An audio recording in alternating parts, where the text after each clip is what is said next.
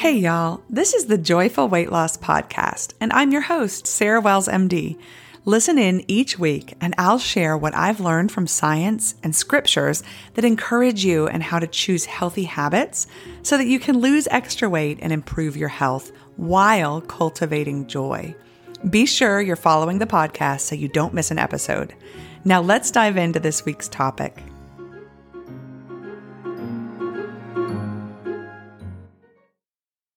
Hello and welcome back.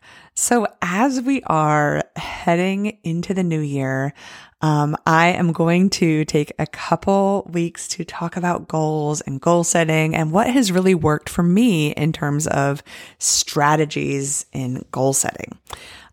So this week, I'm going to talk about 3 top goal setting strategies that have really helped me this past year that I plan on in using again in the coming year. Now, first off, as I get into this, I want to say, if you haven't already, I recommend you go back and listen to one of my first episodes, which is titled The Game Changer, because that's the episode where I really get into my general strategy of focusing on the process kind of goals instead of the results kind of goals. And I talk about the difference between results and goals. And a goal is something you do, and a result is something it brings you to. So if you haven't already, listened to that, and that will really help give you a little background. But that would be my number one shift in goal setting mindset that helped get me to success today. In terms of, instead of thinking about where I want to be as the goal, think about the daily action I want to take as my goal. So now I'm going to dive into my 3 things. I had to say that first because I just want to give that context to the goal setting. Number 1, what has worked for me this past year has been making quarterly goals or even monthly goals that are shorter in duration than year-long goals. These goals are often more ambitious in terms of what I want to do for that period of time. But because they're shorter in duration, I can really focus my energy and really reach those successfully. Having a focus for a shorter period of time on a specific issue related to a larger goal. So if you're looking at making health goals for the coming year, one example way you can do this is take maybe the first month of the year and focus on this. The goal for that first month is to really nail down meal planning, to really develop a repertoire of favorite recipes that are good for you, that you enjoy, that are easy to make, and that you can make regularly throughout the whole rest of the year. Maybe that's your January goal, is really just developing your meal plan strategy for the whole year. But having one specific focus for a period of time and then moving to a new focus. Maybe all of those are facets of one greater goal, such as improving your health. But you take it apart into segments and segment it into achievable and maybe a little more ambitious and one focused area for a period of time. You could potentially choose one focus for every month in terms of habit change or some system you want to really get into place and focus on achieving that during that particular month or quarter if you need more time. Now, remember, it's okay to spend a whole month really focused on one good habit.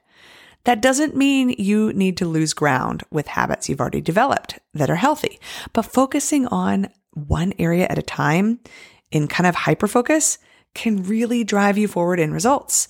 The other thing about having this shorter period of time is that you really are able to kind of aim at a bigger goal for that period of time that maybe would feel really ambitious if you were doing it across a year with other ambitious goals. If you really take a short period of time to focus on one ambitious goal, and then add another ambitious goal after you complete that first ambitious goal, you really could really see forward success in a different kind of way. It's worked for me quite well.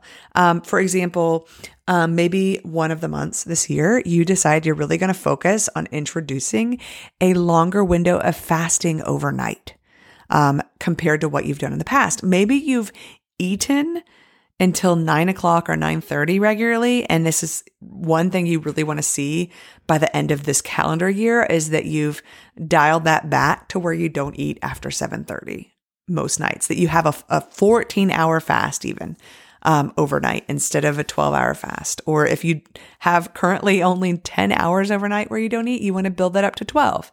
Well, you could focus 1 month where that's your number one goal for that month. And that's what you stick with health-wise, that maybe that's your health goal for 1 month, is that you dial that back. And then across that month, it might feel a little ambitious, but because it's the main thing you're focusing on and it's a shorter period of time, you can really dial it in and build that muscle. And then you might even find after that month, you like it so much, you want to even extend it to a longer period of time.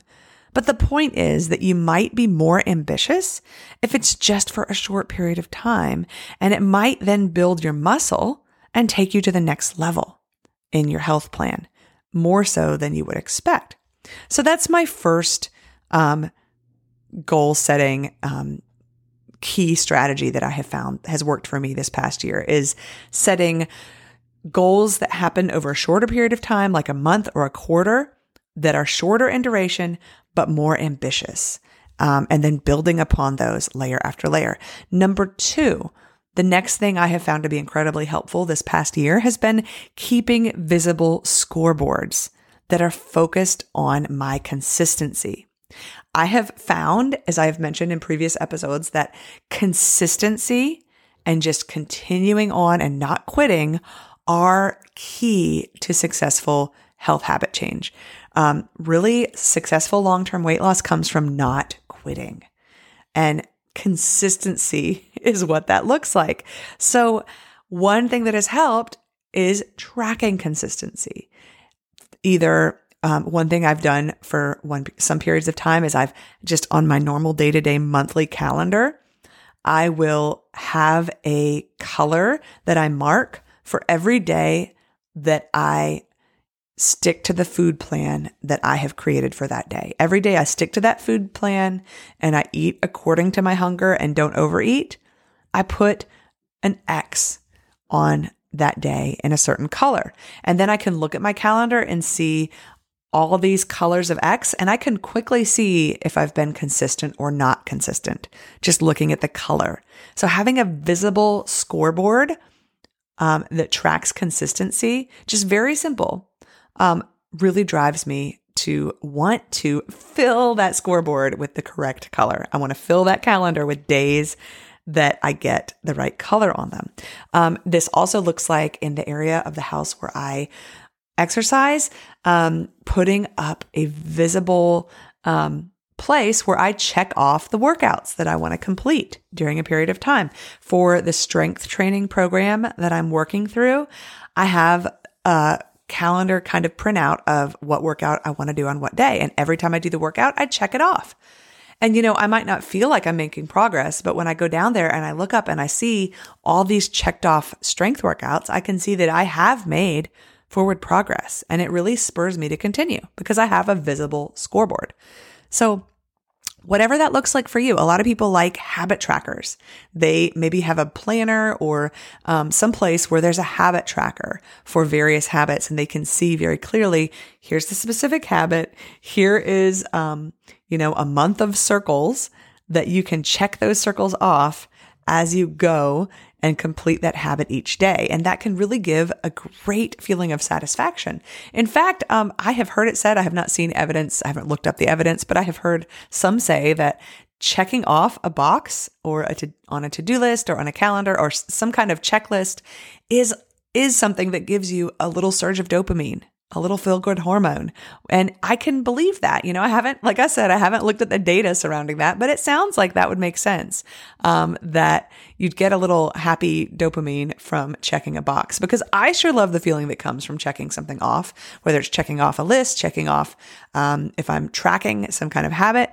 That is a really good feeling. So creating a visible scoreboard is something I'm going to continue to do for various habits I'm cultivating in 2023 because it's worked for me in 2022. And number 3, the other key thing that has worked for me this past year has also worked for me really well in previous years, in getting to a successful weight loss that has lasted is that when I set goals, part of setting the goal entails that I review the goal daily and the reason I'm setting that goal every single day. So every day I review what my goal is and I review why it matters every day. The days that I remember to do that and I consistently do that, the more consistent I am, the more successful I am in achieving that goal. Remember, many people know the whole SMART formula for goal setting, that you want to have it achievable, you want to have it measurable, you want to hit all those things about the quote unquote SMART goals. And yes, I want the goal to be about a habit step or a process or a system that I'm doing, not a result. Remember, that's key, just like I said at the beginning of the episode.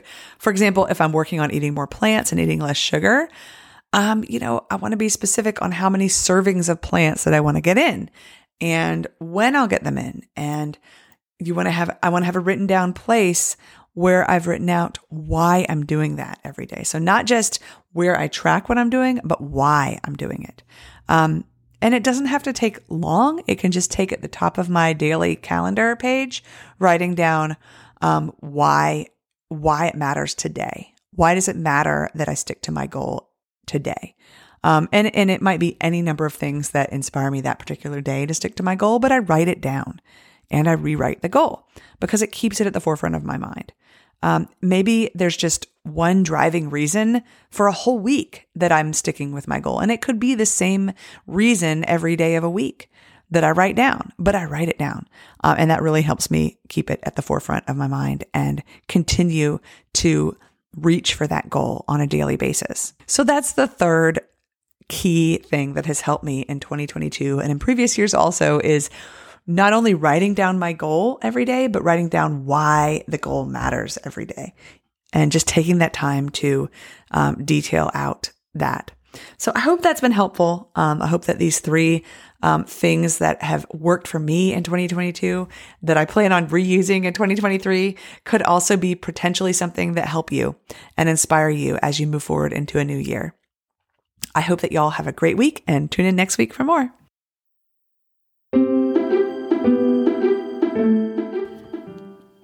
Thank you for joining me today. If you've enjoyed this, I'm going to ask you to do a couple of things. First, please leave a review for me.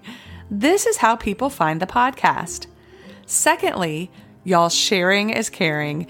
You can actually easily share this episode or a podcast entirely with a friend. Just text it to them. Lastly, if you're looking for more encouragement and direction from me, go sign up for my free newsletter. It's called The Extra Helping. You can go to www.joyfulweightloss.com. That's joyful spelled with 2 L's. And then when you're there, click on The Extra Helping to sign up. That's all for now, y'all. Don't forget to be sure you're subscribed and tune in again next week for more.